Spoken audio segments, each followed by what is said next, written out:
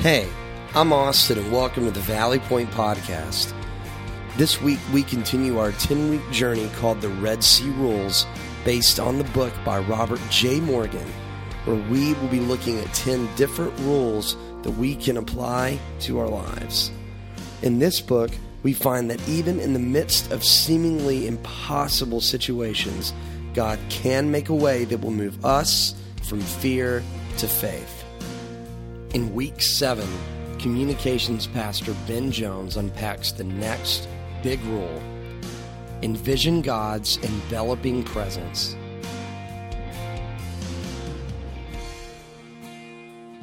Go ahead and you can have a seat. It's great to be here with all of you this morning. My name is Ben, and I'm one of the pastors here at Valley Point. Our lead pastor, Eric, and his wife, Tanya, and their kids, they're in the Chicago area visiting some of their extended family, and we hope that they've had a really fun time together, and we hope that they've had some relaxing time together. However, with 6 kids, I'm not sure if that can ever really happen. But if you're here for the first time, or maybe you actually came last week thinking, okay, we'll come back and hear Eric, sorry, you've got me. But I promise, if you come back next week, Eric will be here, and you'll get to hear from him and meet him and Tanya. And we are really looking forward to them being back with us next week. But we've been in this series called The Red Sea Rules. And we've been in this over the past 7 weeks. This is actually week 7 of 10. It's a little bit longer of a series that we're used to. So I'm just curious, is there anybody here who has hit all 7 of these Red Sea Rules? Wow, you guys must be like the Valley Point super Christians. I mean, our pastor hasn't even made all 7 of these. But in this series, we've actually been talking about one single story. One story in one chapter of one book in the Bible. And this is a fascinating story. It's a story full of rescue and deliverance. But it's also a story that's been full of frustration and fear and doubt. You see, this story, it's a story of God's chosen people, the Israelites, and how God, in His perfect timing, finally rescues them from slavery. We talked a few weeks ago how emotional this story is because the generation that we pick up on here, their parents, their grandparents, all they've ever known is slavery. They've never had a nation of their own. They've never had a home of their own. They've never had land of their own. All they've ever known is slavery. And then the Bible tells us that He chooses a man. His name's Moses. And He tells Moses, look, go to Pharaoh, the king of Egypt at that time, and tell him it's time. It's time. It's time to let my people go. It's time for them to become a nation again. It's time for them to go to a land that I have set aside just for them. And so he does. And he goes and talks to Pharaoh. A lot of things sort of go down, but eventually Pharaoh says, okay, fine, you can leave, just go. And so they do. And God Himself leads them into the wilderness. And God leads them to a dead end. In fact, they get to this enormous sea called the Red Sea. And they have no way to get across. So they're a little confused. And all along, Pharaoh kind of is rethinking all of this, and he's like, what have I done? I have just let our entire workforce go. This is crazy.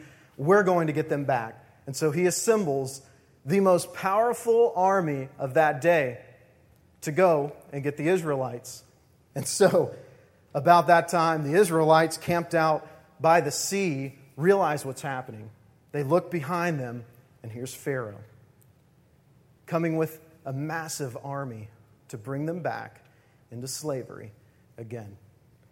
You see, this was a defining moment for the Israelites, because how they would respond in this moment would reveal how deep their faith in God actually went. Remember, these were the chosen people of God, and they knew it. They didn't learn this later. They knew that they were God's chosen people, that He had promised to take them to a very specific land that He had set aside for them. So, let's see how they respond in this moment. In Exodus chapter 14 and verse 10, it says, as Pharaoh approached, the people of Israel looked up and panicked. Really? Panic? God's chosen people who have been promised directly by Him were frozen in fear. Have you ever been disappointed in how you've reacted in a really difficult situation? You see, in this moment, the Israelites, they lost sight of God's promises. They no longer had confidence that God was with them and that He was going to deliver them. They abandoned what they knew to be true. Have you ever lost sight of God's promises in your life? I have. Have you ever abandoned something that you knew was true? Have you ever lost confidence that God was with you and was going to come through for you? I think we've all been there. Our big rule for today is this: envision God's enveloping presence. Today, in your life, envision God's enveloping presence. Hopefully, by the end of today, this is going to be a very meaningful phrase for us. Because what do you do? How do you respond when you're stuck in the middle between the sea and the sword? How do you maintain confidence that God is with you, that He loves you, that He cares about you, and that He's going to come through for you? When we pick up in our story, the Israelites are beginning to doubt that God was with them. They were beginning to doubt that God was going to come through for them. As a matter of fact, they abandoned the idea altogether. They thought all was lost. Maybe today you feel like God has led you to a very specific place in life. You know He led you there, but He just seemed to go missing. Like, where'd you go, God? Or maybe today you've been looking for God to lead you someplace, any place, and it just hasn't yet happened. Maybe today you are completely lost and confused, and you're not sure which way to go. Or maybe things are pretty good. Things are going pretty good in life, but you just don't feel the presence of God in a real way, in a way that you wish you could feel Him. You know, the Israelites, they had a serious spiritual problem in these verses. And it's the same problem that we a lot of times can have, because their faith in this moment, it was based on their circumstances. They saw something scary, they couldn't see a way out, and they panicked, and they froze in fear. But then, in God's divine mercy, He reminds His people of His enveloping presence. In Exodus chapter 14, we pick up in the story for today, in verses 19 and 20. It says, then the angel of God who had been traveling in front of Israel's army withdrew and went behind them. The pillar of cloud also moved from in front and stood behind them, coming between the armies of Egypt and Israel. Throughout the night, the cloud brought darkness to the one side and light to the other side. So neither went near the other all night long. So what's exactly happening here? I mean, this is kind of weird. All of a sudden, in the middle of this story, we find out that there's an angel physically leading the people of Israel to where they're supposed to go. Not only that, there's a giant pillar of cloud. Later, the Bible tells us that this was what God put in place as His presence with the Israelites. This was to remind them constantly that His presence was with them, and yet they still lost confidence in God. You know, the Bible doesn't specifically describe how the cloud moved from in front of them to behind them. But to take a little creative liberty this morning, I like to picture it like this. Now, this big pillar of cloud began to expand the entire width of the camp of the Israelites, and it slowly began to move around each individual. And as it surrounded each individual, it began to surround their family. And then as it surrounded their family, it began to surround larger groups of people until every single person was surrounded by the presence of God. And then all of a sudden, each one of them slowly begins to understand what's happening. This is God repositioning himself in their lives for their protection. And they begin to feel his promises flow back into their hearts, and they feel his giant arms wrapping around them, saying, it's okay. It's all right. I've got you. I didn't read the GPS wrong. I didn't mess up my directions. You're right where I want you to be, and I've got you. Then as the cloud moves, they can breathe a breath of fresh air as they're reminded of God's promises that, yes, we're his people. He's with us. He's protecting us. And he's going to come through for us. You see, God reaffirms for the Israelites in that moment a very real and tangible reminder of his presence in their lives. We don't get to benefit from an experience quite like that. But what we have is actually better than what they experienced on that day. We're going to talk about a few things that are actually better for us than what they experienced on that day. We're also going to talk about a couple of practical ways that we ourselves today can envision his enveloping presence in our lives in a way that's just as powerful as what happened to the Israelites in this moment. You see, the cloud performed a very unique form of protection. It said that the cloud settled between the two camps. And for the one side, for the side of the Egyptians, it cast nothing but shadows and darkness. And for the side of the Israelites, it shone a great light so that they did not have any reason to fear any longer. It says that the camps could not even come near each other all night. See, this was a miracle that God performed for the Israelites. And he did it in this way so that there was no mistaking that this could only have been God. And he was fighting for his people. So the first thing that we need to do today, a practical way to begin to envision his presence in our lives, is to affirm his nearness in our heart. Today, affirm his nearness in your heart. You know, a lot of times it can feel as though God isn't very near, can't it? He can feel distant, uninterested, or even absent at times in our lives. Like, God, we know you're there. I believe in you, I trust you, but I just can't feel your presence in my life. No, it's in these moments that we can fall into really dark and lonely places. We can become isolated and depressed. We can begin to lose sight of his promises. See, we see a prayer from David in the book of Psalm. It's a very unique prayer. It's a very desperate prayer. And David was in a very Red Sea moment in his life. And this is what he prayed to God. He said, "O Lord, how long will you forget me? Forever? How long will you look the other way?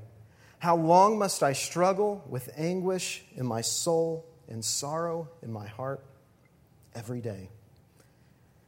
This is a pretty desperate prayer. This is a prayer that I don't want to have to pray. But the reality is that this is what life feels like sometimes. It feels like the enemy is winning.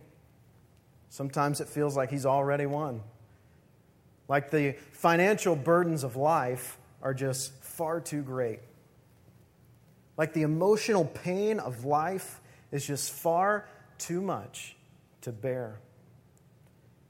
It can seem like that illness or that disease in someone who you love so dearly, it's just too powerful to find healing.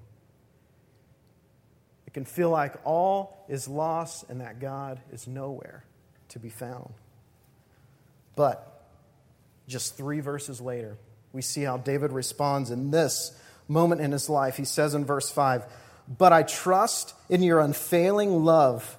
I will rejoice because you have rescued me. I will sing to the Lord because he is good to me." You see, David was affirming God's nearness in his heart. He had the proper foundation in his faith. If his foundation was a circumstance, he would have panicked. He would have frozen fear. He would have isolated himself and would have lost complete confidence in God. But he says, all seems lost, all seems hopeless, but I will choose to trust in your unfailing love. He was claiming God's promises in his heart. The reality is, a lot of times, that's all we have. That's all we have to hold on to are God's promises. Because there's nothing else there. Sometimes all we can do is remember how God has come through for us in the past and hold tightly that he's going to do it again. See, it's vital that our faith is founded in his promises. So how do we do that? How do we reaffirm his promises? How do we claim God's promises? You do that by reading Scripture, memorizing it, and claiming it. We have verses, verse after verse, like what's found in Philippians chapter 4. It says, "The Lord is near. Do not be anxious about anything." Like in Isaiah chapter 4, "Don't be afraid, for I am with you.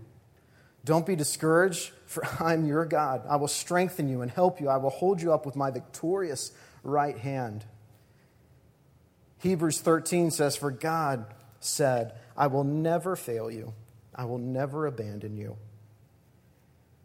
Remember the life verse that Eric challenged us at the beginning of the year to find?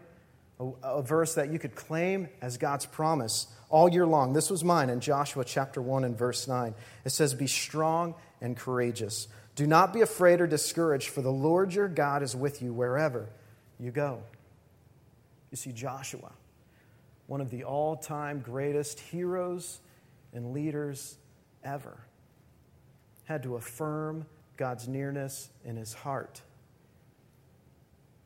Because we all get to that place at some point. So these are the promises that God has given us. Moses, the Israelites, they didn't even benefit from the completed Bible. They didn't have half of these verses to go on. We have verse after verse after verse of God's promises that he's there with us, that he cares about us, that he loves us, and that he will come through for us. Read his word often. Find some verses to claim. And if you put your faith in Jesus alone to save you, and you make him the leader of your life, then you can take every one of these promises as a direct promise from God to your heart. This will affirm his nearness in your life. Proper foundation for our faith. If it's on circumstances, it's not going to work. We're going to panic. We're going to lose sight, and we're going to abandon our faith in God. The next thing that we can do is to visualize God's presence in our minds. So today, visualize God's presence in your mind. Now, this can become a little bit mysterious and weird at first. It's not natural. It's hard to put your belief in something that you can't see and feel and touch, at least not tangibly. But the longer you follow him, the more you read his word, the more you talk to him, the more you make him real in your life, the more natural this becomes.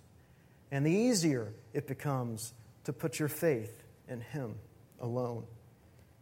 So there is some mystery here. We're not going to understand everything about God. So if you're waiting to understand him, to embrace him, then it's never going to happen. Here's a reassuring verse in Ecclesiastes chapter 11.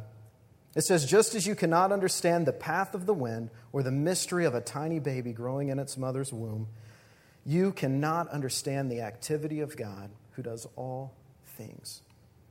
You hear the cliche all of the time, the Lord works in mysterious ways. Well, there's truth in that because he does. And that's a good thing that we have a God that's hard to understand. Do you really want to put your faith and your belief in a God who does not have the ability to work outside of your understanding? Let me say that again. Do you really want to believe in a God who doesn't have the ability to work outside of what you can understand? I don't. That's a pretty small God. If I can understand everything about him, and I can understand every decision he makes and everything he allows to happen, that's a pretty small God. So make him real in your life and embrace it. Embrace the mystery. Embrace the things you can't understand. Dwight Moody was asked at one time, how are you able to maintain such an intimate relationship with God? This was his reply.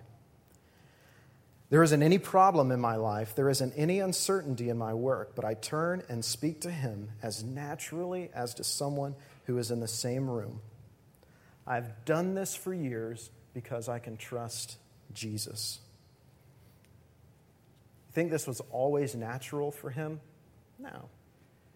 But the more he follows God, the more he talked to God and read his word, claimed his promises, the more natural this becomes.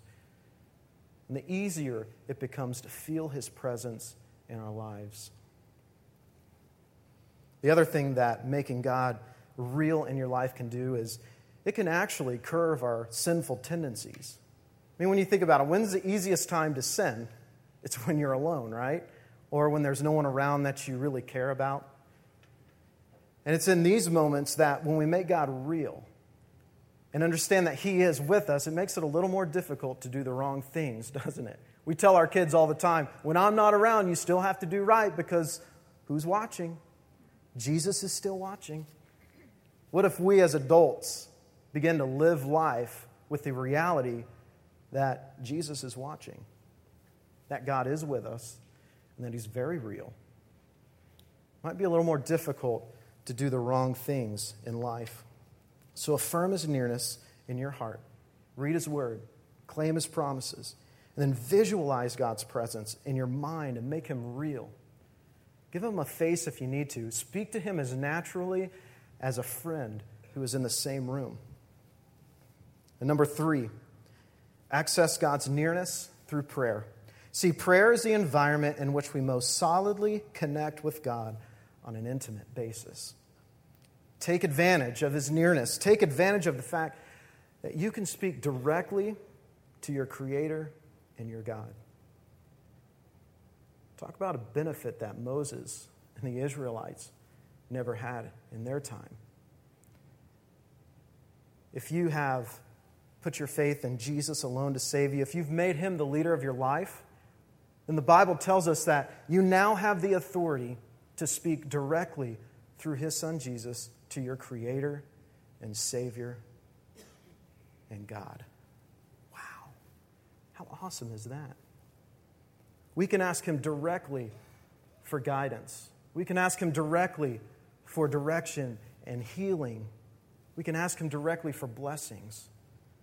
There's a verse found in Deuteronomy that says, "For what great nation has a God as near to them as the Lord our God is near to us whenever we call on him." See, prayer, it's our greatest weapon of fighting doubt and worry, anxiety, anger, depression, addiction, and fear. It's our greatest weapon, and none of us use it as much as we could or as effectively as we could. When you get near to God through prayer, you're reminded of his presence.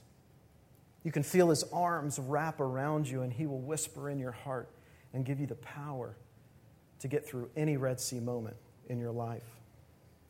Prayer is the environment in which we most solidly connect with God on an intimate basis. And then lastly, reflect his presence in your demeanor. The Bible says that from the heart, the mouth speaks. It also says that our actions are a direct reflection of what's in our heart. And as we do these things, as we read his word and pray to him and make him real, this will naturally begin to happen. You see, when God invades our lives, our demeanor changes. There's a verse found in 1 John chapter 2. It says, "But you have received the Holy Spirit, and he lives within you. So you don't need anyone to teach you what is true, for the Spirit teaches you everything you need to know, and what He teaches is true. It's not a lie. So just as He has taught you, remain in fellowship with Christ. You see, if you've put your faith in Jesus alone to save you, if you've made Him the leader of your life, and the Bible tells us that God's presence isn't just all around us, His presence actually is within us. Talk about a benefit that Moses and the Israelites, they never got to experience that. We can call on Him, and His Spirit speaks truth to us, and it gives us power beyond what we could do on our own to make it through any situation in our lives. And when God's Spirit invades our lives, we begin to change. The way we speak to others will change. Our attitudes will change, our perspectives, our motives, our priorities, they all begin to change. All of a sudden, we find the strength to make it through situations that we could never do on our own without Him. See, the Bible says that the cloud, the pillar of cloud, followed the Israelites all the way until they entered into God's promised land for them. And then it disappeared. But not really. Because even though they couldn't see it, they couldn't feel it, they couldn't experience it like they did on that day by the Red Sea, His presence was just as real around them as it was on that day. And His presence is just as real to us today as it was on that day so long ago.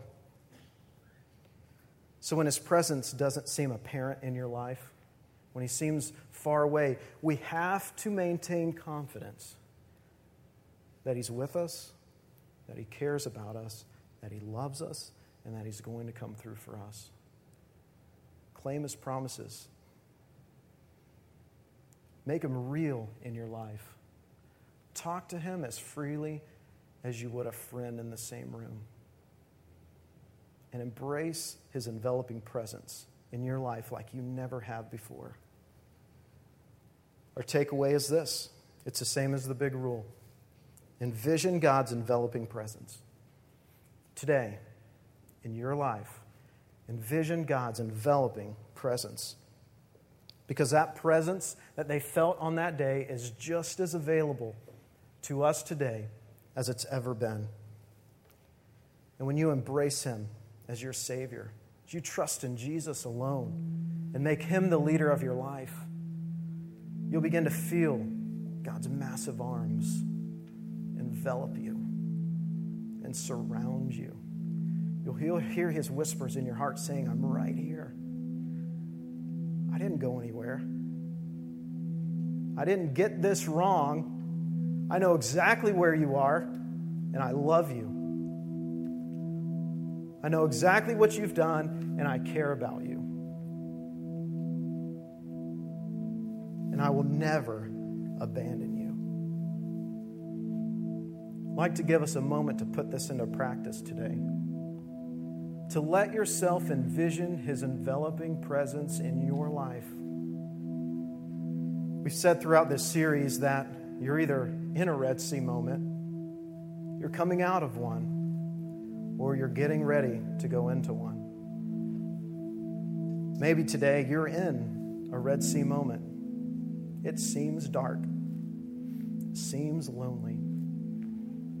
It feels like God is nowhere to be found. Take a moment. Talk to Him. Try to imagine what it was like on that day when the Israelites experienced His enveloping presence. Let Him whisper into your heart this morning. Maybe today you're coming out of a Red Sea moment and there's some scars. There's some pain left over. Talk to God about that. Ask Him for healing. Maybe you need to thank Him for His deliverance through that moment in your life. And then maybe today you feel okay. It's not that bad. Things are pretty good. But take a moment and ask God to make Himself real in your life like you never have felt His presence before. And make sure that your faith It's founded in the right things and His promises. And make sure you're ready for the next Red Sea moment in your life. You see, life is full of these defining moments. How are you going to respond today in your defining moment? Let's take just a few moments under some soft music and take some time to pray and talk to God this morning. And then I'll come back up and wrap us up with some prayer.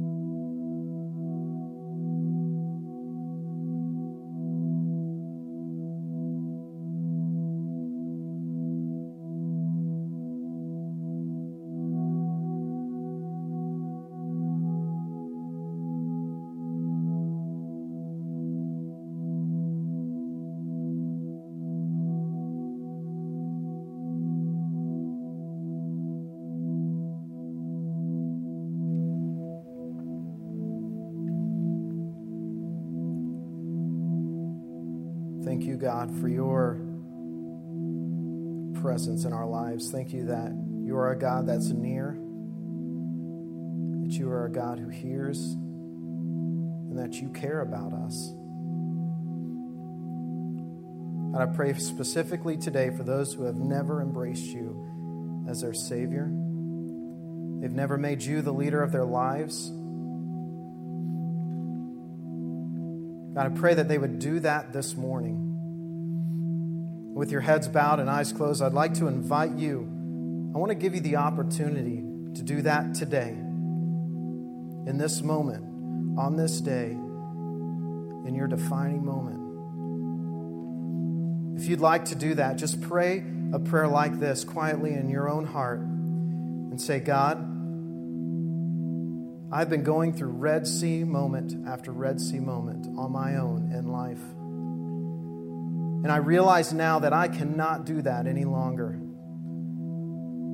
That I want to put my trust in you alone to save me.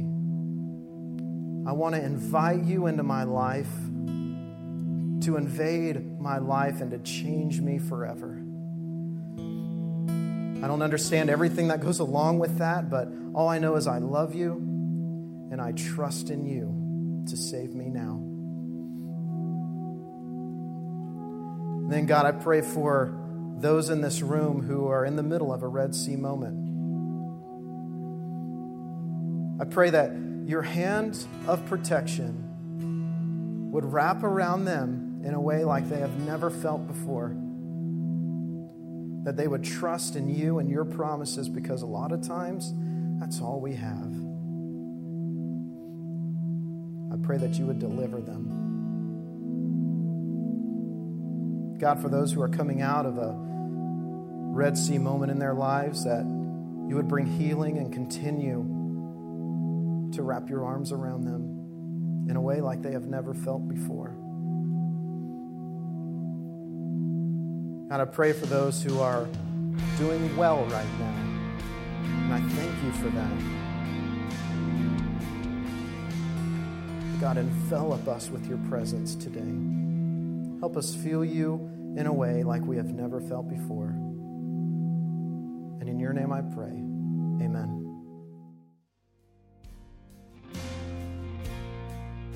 Well, thanks for listening. We'd also like to invite you to join us for any of our Sunday gatherings as well at the Garnet Valley Middle School at 9:15 and 11 a.m.